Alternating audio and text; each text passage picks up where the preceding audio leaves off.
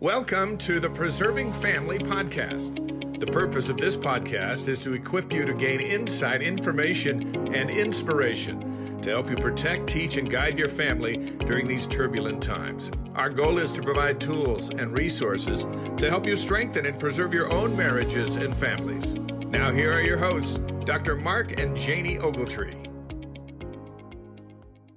Well, everyone, we are so glad you're here with us today, always are. And I am flying solo today. Janie is out of town with our youngest daughter. They're doing some wedding planning.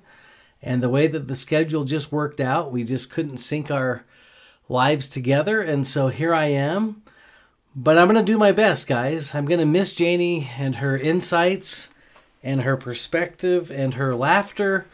But that's okay. We're going to motor through this. So today, as we always talk about strengthening and preserving the family, one of the ways that we can do that is to help our families cultivate an atmosphere and a culture of positivity and hope and optimism, because the world is so toxic around us.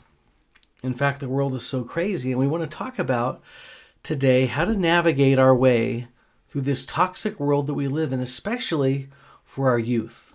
Not long ago, as part of my church assignment, I was visiting with some members of a senior living center, and I walked into the apartment of a woman who was probably in her 80s. We just began to talk, and I asked her how everything was going, and she said, "Horrible," as she pointed to the TV, and I looked over the TV, and I noticed just one of the common 24-hour news stations. I won't mention the network, but a lot of you could probably guess. There's only 2 or 3 choices, right? And as she pointed to the TV, she said, "Our country is going to hell in a handbasket." And, I've heard that expression, by the way, my whole life, and no one's really stopped to tell me what that means. But yeah, sure, a lot of us probably feel that way, right?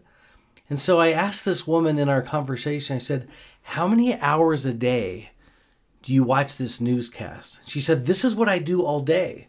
And I said, I have a way, I have a thought, I have an idea that could help you to be happier.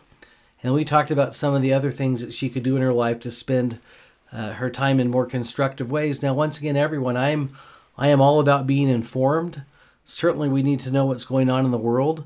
I'm not saying that we just hide out under the ground or in a bunker somewhere.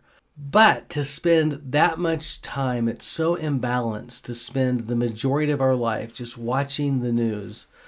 And I just don't know how that could be healthy for anyone. And so not many years ago, just speaking, to this very topic, Elder Kieran, our newest apostle, spoke at BYU. His talk that I would refer to you was called Messages of Love. And here's what he said. He said, "We also need to be aware that many of today's messages in the media can cause us to doubt our faith, compromise our convictions, and to view the world through cynical eyes." And that's exactly what happened to this good sister. But we can deflect deceptive messages, Elder Kieran said, with our faith intact, if we are connected in a vibrant, continuous stream to the source of truth and to the source of light. And if we have any questions or doubts, he said, we can get our answers from the Father and Creator of this universe, through the delicate and precious channels of revelation that operate when we remove all barriers to our hearts. We can choose to look to God and live. And then Elder Kieran shared this very personal experience that I think many of us can relate to. He said that I recently experienced a reminder to watch my own digital diet when I had been consumed with a particular strand of a news story one day. I had a sense that I had spent too much time on it. But it was only when I later picked up a book by Elder Dallin H. Oaks and read a few chapters that I became acutely aware of the contrast. The difference between the feelings that I had experienced was like the contrast between night and day. The news I'd been so consumed with left me feeling unsettled and uneasy, while the book brought me peace and a sense of order and calm. And this seems to be a lesson that we need to learn several times over. Well, I agree so much with Elder Kieran. And I know that in my own life, as I have fought through some of this anxiety, fear, and terror, that one of the things I have found that grounds me so much is to start every day off with immersing myself in the scriptures and in the words of our living prophets. And as I do that, I feel that can really, it fortifies me, it gives me strength, and it gives me power. Now, I get it. I know our world is in chaos. We're in turmoil. In fact, I saw a bumper sticker not too long ago that said, if you're not outraged, you're not paying attention. I get that. It's probably true. I understand, once again, that we need to be informed. We need to be aware of current events, certainly. But we ought to be balanced in our lives. We can't let the news or the current events of this world just ruin every day of our lives. In fact, I've learned in my own stake that some adults are so angry. They're angry at their spouses. At least they direct the anger to their spouses. They direct the anger to their children. And most of it's because they are just angry with the world. They're angry with the news. They're angry with a whole bunch of other things. Years ago, I met with a family, and they decided to take a step away from the church. And not long after they decided to do that, the father confided in me. He said, you know what? I'm really nervous. I'm really afraid. I'm scared of what's going on out there. And as he told me about this, I remember thinking, I think you picked the wrong time to walk away from the only source of safety and truth and peace and happiness, and that is the gospel of Jesus Christ. I visualized my friend on a boat out in the middle of the ocean with waves and winds, and in a moment of panic, just cutting the rope and disconnecting himself from the anchor, the only anchor, which is once again Jesus Christ himself, and being just tossed about the sea with every crazy philosophy, idea, fear, worry, news story that's out there. So I would say to everyone, hey, let's take some deep breaths. It's going to be okay. We've got this. We can do it. When Christ taught in the Doctrine and Covenants, what I say unto one, I say unto all, be of good cheer, little children, for I am in your midst, and I have not forsaken you. And I know that Christ will not forsake us. And he wants us to be of good cheer. That's a commandment. Be of good cheer, he said in Doctrine and Covenants, section 78, for I will lead you along. And I'm so grateful for that, because I know that he will, and I know that he does. So everyone, in case you're not aware, just recently, in January, Elder Christofferson spoke to the Seminary and Institute personnel of the church. And he gave a wonderful talk called Trust in God, and I would recommend it to all of you. I'm sure that if you just went to Google and typed in Trust in God Christofferson, it would probably come up. Or if you typed in Trust in God Elder Christofferson, Seminary and Institute, anyway, it'll come up. I think someone even told me today it's on our Gospel Library app, and we can watch it. But it's an incredible message that I want to draw from a little bit today. He said this, he said, I would like to speak to a concern that seems to plague us as never before in our younger generations. I am referring to a very real feelings of anxiety and depression, and the bitter fruit that these feelings can engender, including, at the extreme, substance abuse, self-harm, and even suicide. And Elder Christofferson is going to give us some statistics that I would like to share with you. He said that reports of clinical depression among teenagers rose from 13.1% to 29.2% for females, so more than doubles, and then from 5% to 11.5% for males, so also doubling among males. Or in other words, those rates of depression among teenagers for both young men and young women essentially doubles between 2004 and 2021. Now, he said this, among adolescents ages 12 to 17 years of age, 21% had experienced a major depressive episode at least once in their life, and 15% in the past year. Now, these figures, Elder Christofferson says, do not take into account the lesser but significant challenge of non-clinical depression and anxiety that affect many more youth. In fact, he said, according to WebMD, nearly 60% of those who suffer from anxiety also suffer from depression, and vice versa. Now, what some people may be aware of, maybe some aren't aware of, but the church is always conducting studies. The church is doing research all the time. And Elder Christofferson refers to it, and I hope you pay close attention because this is fascinating. He said church longitudinal studies of member youth, so church members, showed that globally in 2018, of the youth of the church struggled with clinical levels of anxiety. Of course, this varies, he says, by country and may not be representative of all youth in each country, but the figure for clinical anxiety was in the United States. So here we go. We're going to break it down by country. In the United States, 28% among teenagers, 32% in Chile among teens, in France and Belgium, 16%. Check this out. In South Africa, 46%, or in other words, almost 50% of all LDS youth in South Africa suffer from anxiety. Taiwan, 18%, and New Zealand, 32%. It feels like no one is immune. Now, we're going to link this. We're going to link this anxiety to social media here just for a minute. And I will tell you that in Jean Twinge's book, iGen, and guys, if you don't have that book, it's worth your time. But she does an incredible job in her research of linking social media with depression and anxiety among teenagers. It's so prevalent, and the research is so compelling. But here's what Elder Christofferson says. Now going back to us here for a minute, he says, one relatively new factor associated with the increased prevalence of anxiety and depression is social media use. This has drawn the attention of and warnings from the Office of the U.S. Surgeon General. In the United States, it's estimated that 95% of teenagers have social media links.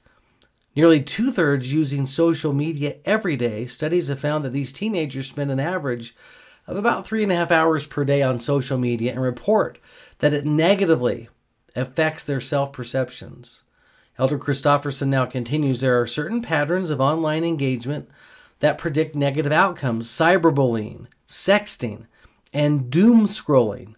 And then Elder Christofferson helps us of the older generation.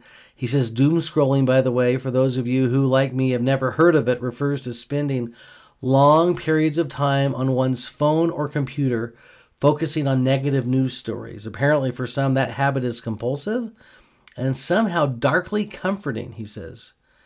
And then back to him, passive uses of social media, that is spending time reviewing social media content aimlessly, increases feelings of inferiority and negative comparison, while active or purposeful social media use, such as posting, commenting, and connecting, does not have the same negative effects. So that's important for us to know.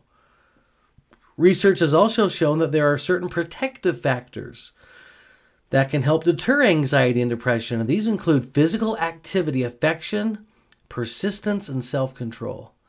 In fact, in Jean Twinge's book, iGen, she shows how physical activity, being connected to others, going to church, just all the things we probably would have done as kids back in the 1950s, 60s, and 70s, right?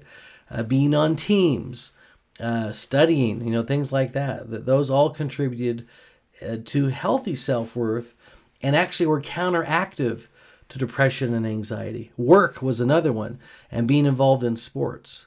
Now, I want to share this discussion because, of course, we live in the last days, and Elder Holland just shed so much light on this a few years ago. In fact, it's interesting for me to think that this talk was given just about 20 years ago now. Elder Holland had a conversation with a missionary at the Missionary Training Center. And maybe his message then is even more relevant now. Many have asked, is this the hour of the second coming of the Savior and all that is prophesied surrounding that event? Indeed, sometime not long ago after 9/11, I had a missionary ask me in all honesty and full of faith, Elder Holland, are these the last days? I saw the earnestness in his face and some of the fear in his eyes, and I wanted to be reassuring. I thought perhaps an arm around him and some humor could relieve his anxiety a little. Giving him a hug, I said, Elder, I may not be the brightest person alive, but even I know the name of the Church of Jesus Christ of Latter-day Saints. And then we talked about being Latter-day Saints. And I said, yes, Elder, we are in the last days, but there's really nothing new about that. The promised coming of the Savior began with the first vision of the prophet Joseph Smith in 1820. So we already have about 184 years of this experience. of seeing the second coming and the last days unfold. We can be certain that we are in the last days, and he said years and years of them. And then I gave him a friendly shake of the hand, and I sent him on his way. And then Elder Holland gave this counsel. Once again, I just feel this is so relevant for us today. He said, first, we must never in any age or circumstances let fear and the father of fear, Satan himself, divert us from our faith and faithful living. There have always been questions about the future. Every young person or every young couple in every era has had to walk by faith into what has always been some uncertainty, starting with Adam and Eve in those first tremulous steps out of the Garden of Eden. But now listen, Elder Holland, this is so good. He said, but that's all right. This is the plan. It'll be okay. Just be faithful. God is in charge. He knows your name, and he knows your need. In that same message, and everyone, by the way, I am quoting from Terror, Triumph, and a Wedding Feast. Elder Holland said, God expects you to have enough faith and determination and enough trust in him to keep moving, to keep living, and to keep rejoicing. In fact, he expects you not simply to face the future. That sounds pretty grim and stoic, he said. He expects you to embrace and shape the future, to love it, to rejoice in it, and to delight in your opportunities. God is anxiously waiting for the chance to answer your prayers and fulfill your dreams, just as he always has. But he can't if you don't pray, and he can't if you don't dream, and in short, he can't if you don't believe.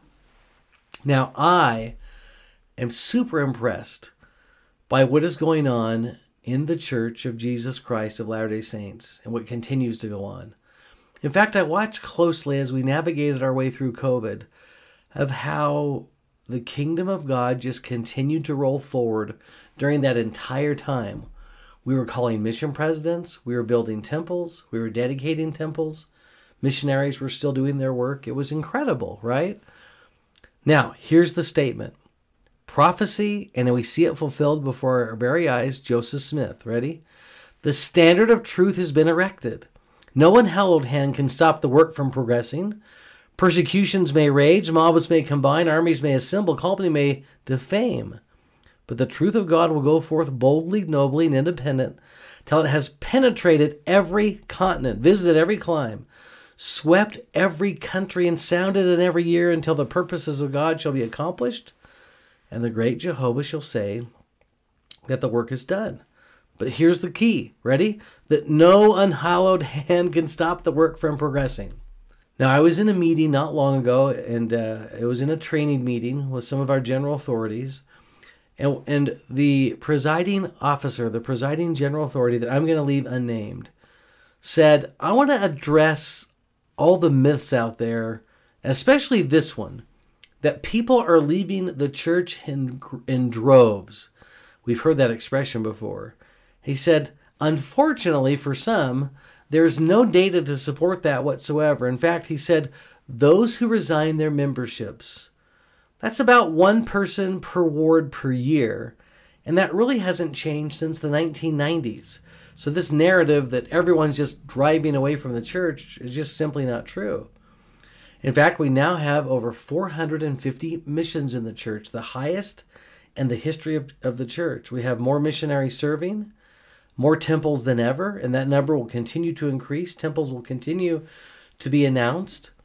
Missionaries are baptizing 20,000 people every month. 1 million names a day are added to Family Search. In fact, in the last 3 years, President Nelson has announced 35 new temples in 2023, 35 in 2022, and 34 in 2021. There are over 72,000 missionaries serving throughout the world. In 2021, there were 56,000 missionaries. So we're climbing. And in 2022, there were 62,000. 36 brand new missions were just created, the highest in the history of the church. And so, yes, there's a lot of bad news out there. The world is spiraling, right? The world is out of control. But as the world is out of control, you can rest assured that the kingdom of God will continue to roll forward. And that gives me great faith to be part of the Lord's church here on the earth. And that to know that we need not fear. We need to move forward with faith. So let me share with you today 5 principles that can really help us navigate our way through a toxic world. And the first one is that we just can't worry about things that are out of our control. Now, I think, for example, as I've studied the life of Elder L. Tom Perry, I think Elder Perry was a worrier a little bit, just a little bit of a worrier. For example, when a little boy, the story was on the news years ago, wandered out of his home at night and was caught in horrible freezing weather and actually froze to death.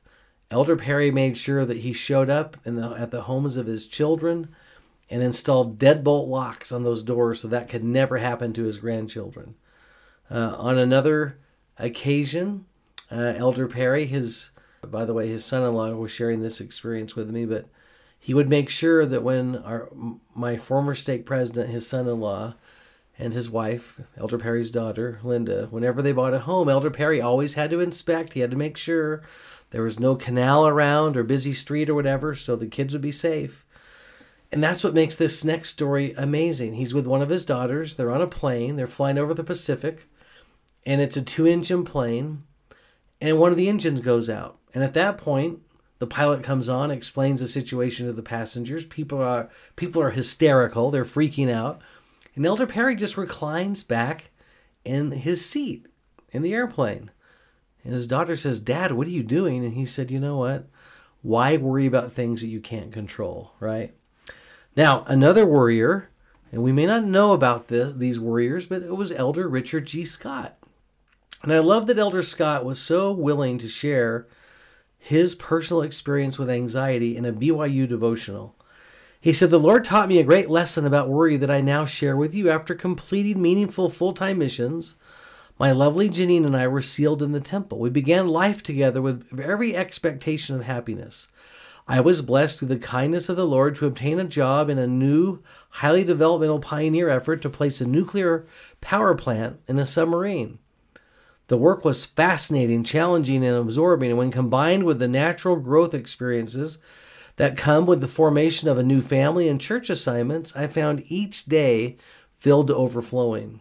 Within 8 months, I was being examined by a doctor to determine if I had ulcers. For weeks, I returned home from work each night with a severe headache, and only after long, quiet periods of isolation could I calm my nerves sufficiently to sleep briefly and return to work the next day.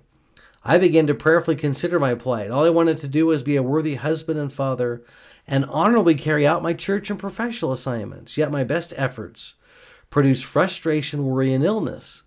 In time, the Lord led me to a solution. I was prompted to divide mentally and physically, where possible, all the challenges, tasks, and assignments given to me into 2 categories. All of the things for which I felt responsibility for, but for which I could do nothing to resolve, I placed in a basket called worry. And then all of those things for which I had some ability to control and resolve, I put into a basket called concern. I realized I could not resolve those things in the worry basket, so I tried hard to forget them. Later in the process, I learned that putting them in the worry basket didn't mean they wouldn't be taken care of. They were resolved by those who could best handle them, and most often that was the Lord himself. The items in the concern basket were ordered in priority. I conscientiously tried to resolve them to the best of my ability, although I could not always fulfill all of them on schedule or to the degree of competence I desired. I did my very best. And as I was learning to control worry, occasionally I would feel my stomach muscles tighten and tension would come over me. I would cease whatever I was doing, and with earnest prayer for support, I would concentrate on relaxing and overcoming the barrier that worry was producing in my life. I would mentally say, I am not going to do another thing until I begin to control my emotions. Over a period of time, those efforts were blessed by the Lord, and I came to understand how he is willing to fortify, guide, and direct every phase of life. The symptoms of the illness passed, and I learned how to face tasks under pressure. So this is a great exercise for all of us, right? There are some things that are just out of our control. War, economy, weather. You go down the list. And there are other things that are in our control, like perhaps maybe our finances or some of the problems in our families, or maybe even a problem or two at work or in our church assignments that we may have some control over. And I've learned with anxiety that if there's something that we can resolve, One of the first waves of anxiety is, okay, what is the problem, and is there anything we can do to fix that problem first before we do anything else? And sometimes you can, right? I know there were times in my life where I'd look at my wife and say, my knee is really bothering me. It hurts all the time. Looking for some sympathy, right? I can say this because Janie's not here today.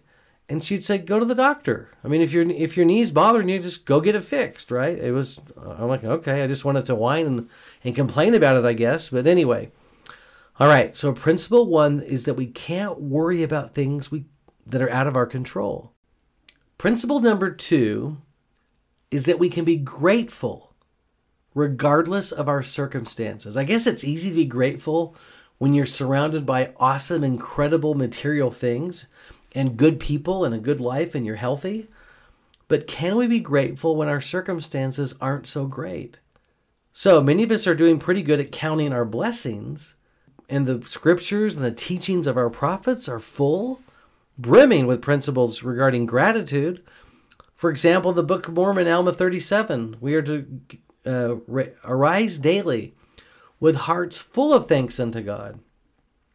And in Alma 34:38, we should live in thanksgiving daily. That's right, celebrating Thanksgiving every day, not just a seasonal thing. But could you imagine how wonderful our lives could be if we were focused on our blessings instead of our trials, struggles, and disappointments? Here's Joseph Smith.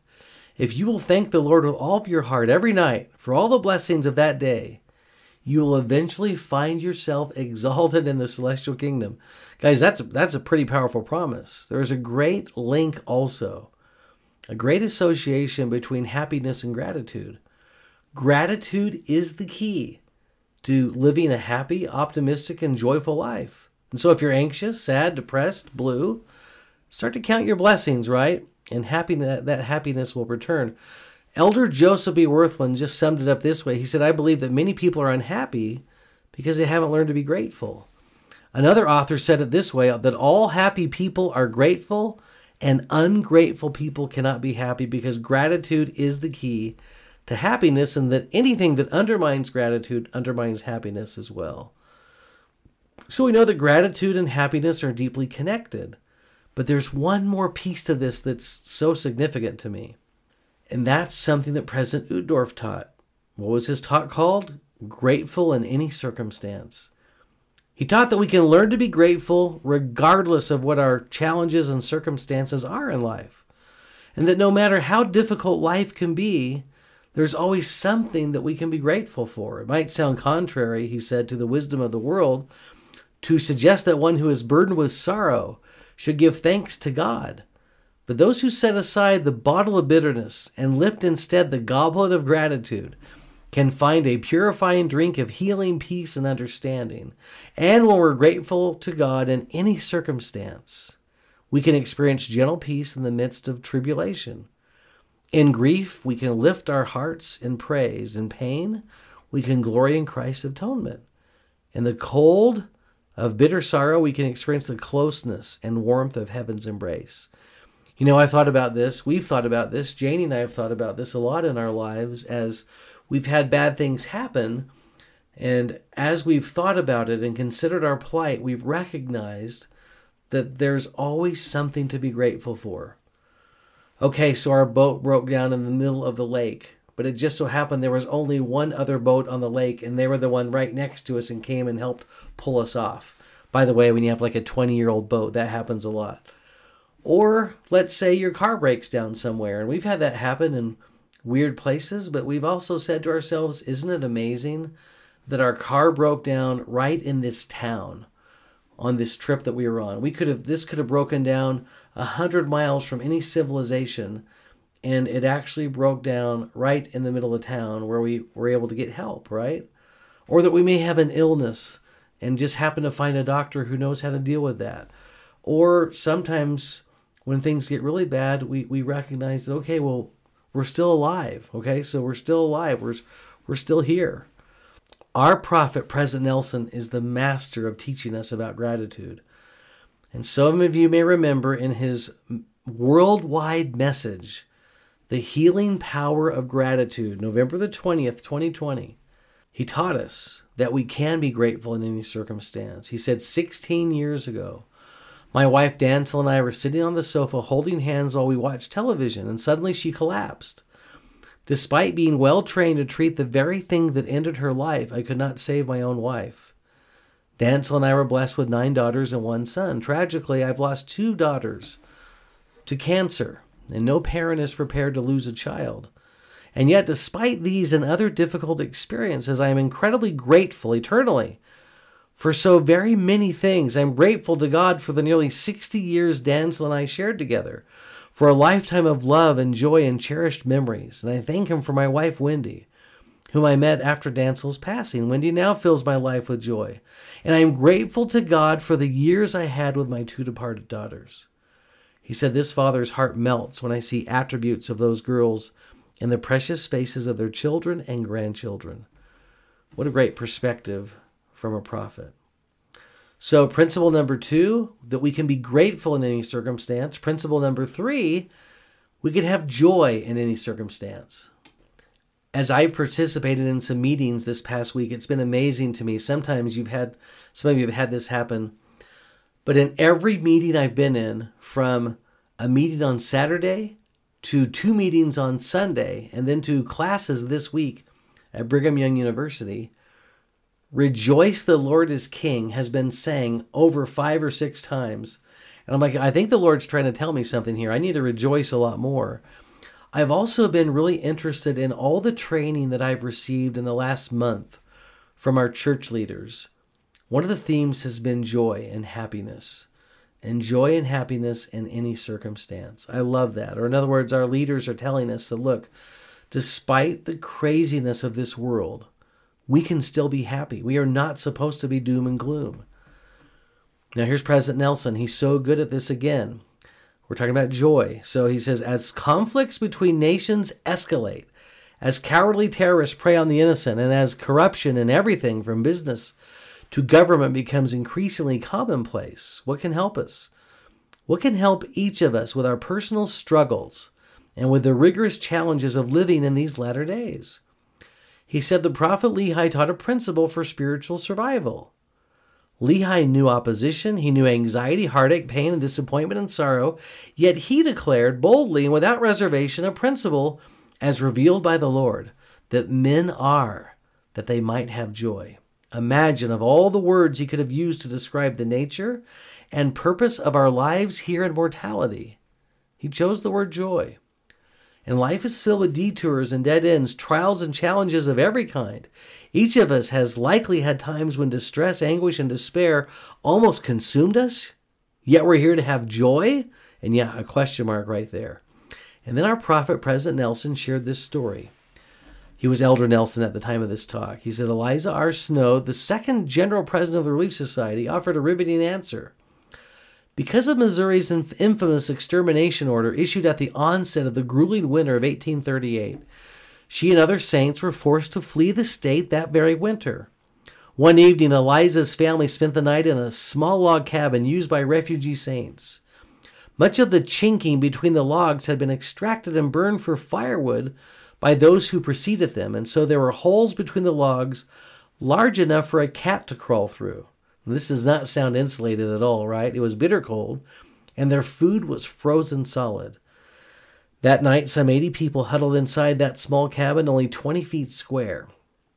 If you can imagine having what I would say 80 people in something like the bishop's office at your ward or at your stake, 20 feet square. Most sat or stood all night trying to keep warm. Outside, a group of men spent the night gathered around a roaring fire, with some singing hymns and others roasting frozen potatoes. Eliza recorded, not a complaint was heard. All were cheerful, and judging from appearances, strangers would have taken us to be pleasure excursionists rather than a band of gubernatorial exiles, she said. Eliza's report of that exhausting, bone-chilling evening was strikingly optimistic. She declared, here's the quote, "That was a very merry night," she said. "None but saints can be happy under every circumstance." And then President Nelson said, that's it right there. That's it. Saints can be happy under every circumstance. We can feel joy even while having a bad day, a bad week, or even a bad year. And then this great, great statement, I've believed it for a long time. My dear brothers and sisters, the joy we feel has little to do with the circumstances of our lives and everything to do with the focus of our lives. Life is all about what we choose to focus on. I'm a big believer in that. Whatever we choose to focus on, that is what our life becomes. And that determines our happiness or our sadness. Then President Nelson, back to him, he said, for example, it doesn't seem possible to feel joy when your child suffers with an incurable illness, or when you lose your job, or when your spouse betrays you. Yet that is precisely the joy the Savior offers. His joy is constant, assuring us that our affliction shall be but for a small moment and be consecrated to our gain. We can give thanks for him in our prayers and by keeping covenants we've made with him and our Heavenly Father. As the Savior becomes more and more real to us, and we plead for his joy to be given to us, our joy will increase. You know, I'm thinking as I'm talking here for a minute of a couple of experiences. One of them was shared by Elder Rendland. You know that Elder Rendland spent a lot of time in Africa. In fact, specifically, he was in Central Congo, and he asked the members what challenges they were facing, but they couldn't think of any challenges. He asked a second time. Finally, an old gentleman in the back of the room stood and said, Elder Rendland, how can we have any challenges? We have the gospel of Jesus Christ. And then reflecting on that experience, Elder Rendland said, I want to be like these Congolese saints who pray for food every day, are grateful every day for food, are grateful for their families. They have nothing, and yet they have everything. The second experience was rubbing shoulders with a man in our ward in Mesa, Arizona years ago, who was probably the happiest man that I knew. He just always had a smile. He was always so joyful. And I just thought, wow, this guy's so happy. I'm not sure why, but anyway, I learned later that his wife had a terminal illness and that he had to wait on her, and he had to give her the constant 24-hour around-the-clock care. And she didn't even recognize him or who he was. And when I learned that, I was so shocked. I was like, are you kidding me? This guy's so happy, and yet he has to go home every day to that challenging situation. And it was a great reminder that yes, we can be happy, we can be joyful under any circumstances. Now, the next principle, I'll call this one Principle 4, and I'm going to use Elder Pearson's words, his verbiage of stay by the tree. I know that if we stay close to the scriptures, and more specifically to the Book of Mormon, and here's Elder Pearson, every day, every day, every day. And as we couple that with studying the words of our living prophets, we'll have peace, we'll have joy, we'll have happiness, we'll have safety. I know it. It's like a law. It just has to happen that way. I'm going to quote Elder Pearson for a minute. He says, life's journey is challenging. It's easy to be distracted, wander off the path, and get lost.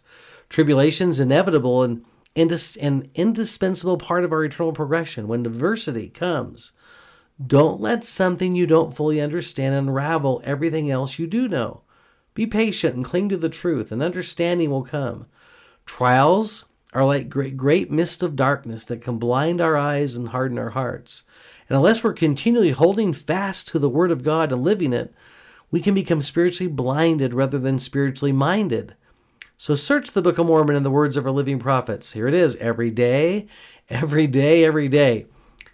It's the key to spiritual survival and avoiding deception. Without it, we're spiritually lost. I believe it's the key to great happiness and hope and faith. Now here's Elder Christofferson in that talk I've been referring to today, to trust in God. He said, we have an incomparable opportunity with this year's course of study, the Book of Mormon. No other scripture so clearly lays out the plan of redemption. No other volume teaches more persuasively the reality and meaning of the atonement of Jesus Christ. No other part of the scripture canon possesses the converting power of the Book of Mormon, and in its witness that Jesus is the Christ and that he's overcome death, both physical and spiritual. The Book of Mormon is a plain exposition of gospel truth and the joy that is found in following gospel commandments. Its narrative is filled with examples of overcoming. The Book of Mormon is the Word of God, and the virtue of the Word of God is that it produces the faith in the Savior, faith that pushes out the doubt, depression, and anxiety that might otherwise overwhelm us and leave us in their places of strength and reassurance. Now, isn't that a cool line? That because the Book of Mormon is the Word of God, it can produce faith in Christ, the kind of faith that pushes out the doubt and depression and anxiety that could overwhelm us. So yes, principle number 4, let's immerse ourselves in the Scriptures, and particularly the Book of Mormon. That's how we navigate our way through a toxic world. And then the last principle is to look to God and live, to look to Jesus Christ, to keep our eyes and our minds riveted upon Him. All of us remember the story in Matthew chapter 14, when Peter tries to walk on the water, and he walks on the water longer than any mortal I'm aware of. But when Peter takes his eyes off the Savior, when he looks to the right and to the left, and he sees the waves crashing in among him, and he feels the wind and the water splashing on his face, he begins to doubt and he begins to sink. And he reaches out and says, Lord, save me, right?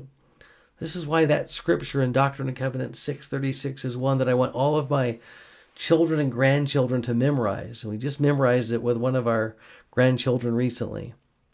Look unto me in every thought. Doubt not, fear not. Yeah, build your life on the foundation of Jesus Christ. He's the rock. And the rock is not going to move. No matter how hard the challenges are, no matter how heavy the wind blows, no matter how strong the storm is, if we are anchored to that rock, we are not going anywhere. It's Christ that can heal us from our fears. He's the one that can help us to have an eternal perspective. He's the one that can calm our troubled hearts and bring peace to our souls. He's the Prince of Peace. And so we need to rely on Him because He can calm every storm and make everything right. Now, here's what Elder Christofferson said about this. He said, an understanding of our Heavenly Father's plan of redemption, especially the key element of that plan, which is the atonement of Jesus Christ, provides ultimate reassurance. It builds and preserves spiritual and emotional resilience. Knowing the why of our existence and our purpose in mortal life, we teach by precept and example to whom they may look for deliverance and support. And so let the Savior's words live in your hearts. And he quotes Christ saying, to be of good cheer, for I've overcome the world. And then Elder Christofferson said, our covenants bind us to Him. And with Him we also overcome the world, he said. Now we can help students, because he's talking, remember, to seminary and institute personnel. We can help students and others establish their personal foundation on the rock of our Redeemer, who is Christ, the Son of God, so that when the devil shall send forth his mighty winds, we're quoting Helaman 5:12 now, right? Yea, his shafts in the whirlwind, and when all his hail and his mighty storm shall beat upon them, it shall have no power over them to drag them down to the gulf of misery and endless woe. And then listen closely to the words of a prophet, President Nelson. The Lord has declared that despite today's unprecedented challenges, those who build their foundation upon Jesus Christ and have learned to draw upon His power need not succumb to the unique anxieties of this era, he said. Isn't that powerful? You know, one of my experiences is I've been able to associate in my life with those who have been through tragic circumstances. I've watched closely and I've watched and noticed that those who build on the rock, whose foundation is on Christ Himself, those are the families that have made it through some difficult situations. I also take great comfort, not just from the scriptures, but from the words of our living prophets. And there are two prophets I'd like to quote from as we conclude today. One of my favorites, President Gordon B. Hinckley. He said this, of course there are times of sorrow, and of course there are hours of concern and anxiety. We all worry, but the Lord has told us to lift our hearts and rejoice. President Hinckley said that I see so many people who seem to never see the sunshine, but who constantly walk with storms under cloudy skies. Cultivate an attitude of happiness and cultivate a spirit of optimism. Walk with faith, rejoicing in the beauties of nature and the goodness of those you love and the testimony which you carry in your heart. concerning things divine. Well, I think that would make anyone's day as we walk in the spirit of optimism and in faith. Now, another one comes from another favorite of mine, Elder Jeffrey R. Holland. Here's what he said, back to that talk, Terror, Triumph, and a Wedding Feast. He said, "Is there a happy future for you and your posterity in these latter days?" Absolutely, he said, most assuredly. You have a beautiful future. Will there be difficult times when those ominous latter-day warnings and prophecies are fulfilled? Of course there will. There have always been, but be prepared. Will those who have built upon the great rock of Christ withstand such winds, such hail, and the mighty shafts in the whirlwind? You know that they will. You have it on good word. You have it on His word. Because those who build on the rock, it's a sure foundation, and they cannot fall. This all reminds me of just the word gospel itself. The word gospel means glad tidings or good news. Aren't you grateful that we have the full gospel in every way? I know that I am. One of the things I have learned as I've studied the lives of our living prophets and apostles is that they are all optimistic and hopeful and full of faith. I love how that rubs off on us. I love that our prophet said in the days that we live, we'll see more miracles than at any other time in the history of the world. I love all the promises that we've been given. True disciples of Christ are hopeful, happy, and optimistic. And I hope for all of us that having the gospel in our lives has made a huge difference. I know that I remember hearing a talk by one of our general authorities many years ago, and he said, if there's anything that really gets me down and is a little bit depressing to me, is when I travel throughout the church and I meet members of the church who are just down, who are just full of gloom and doom. And he said, of all people, we should be the happiest. We should be the most hopeful. And we should be the most faithful, meaning full of faith. And I totally agree. True disciples are faithful and hopeful and optimistic. It's one of the great characteristics of the God that we worship, that He is full of faith and hope and optimism and happiness. And when it says the men are that they might have joy in the book of 2nd Nephi, there is no asterisk next to that suggesting that, well, only when things are great, only when you're at Disneyland, only when you're on a cruise ship. No. That was meant for us in the day that we live in. What a great Christ-like attribute to be able to be happy and joyful regardless of whatever our circumstances may be. So when it comes to LDS, let's do something. I'm reminded of a great little intervention that we used as parents when our children were younger. In fact, when they were kind of young teenagers, they were starting to get a little snippy and a little sarcastic and a little critical of maybe their parents or their siblings and a little bit negative, is for every negative thing they said, we would have them write down 5 positive things. Now, I'm not telling you to exercise this way. I'm telling you that this is a great thing for us to do, is to maybe count our blessings every day. And once again, I know that the next level of that is to have gratitude regardless of the circumstance. But what if every day we wrote down a few things that we were grateful for? How different would our life be if we had that kind of focus instead of a deficit perspective where we're always wishing and wondering that life was so much better and that other generations may have had it easier? What are the great blessings in our life? Let's recognize those. I think a great high level of spirituality was taught to us by President Henry B. Eyring, who one of his children said that every night our Father prays this way: Heavenly Father, what blessings do I have that I'm not aware of? Isn't that an incredible level of spirituality? How about that for an invitation as well? To just pray, to ask our Heavenly Father to help us recognize the blessings that we have that we may not even be aware of. Well, everyone, I've missed Janie today. I've missed our banter back and forth, but I hope this was okay for you. I hope there are some great truths here that you could share with a member of your family or a friend that would brighten their day and to help them to be happy and hopeful and optimistic. Well, Until then, we'll see you next time. I hope you have a great week.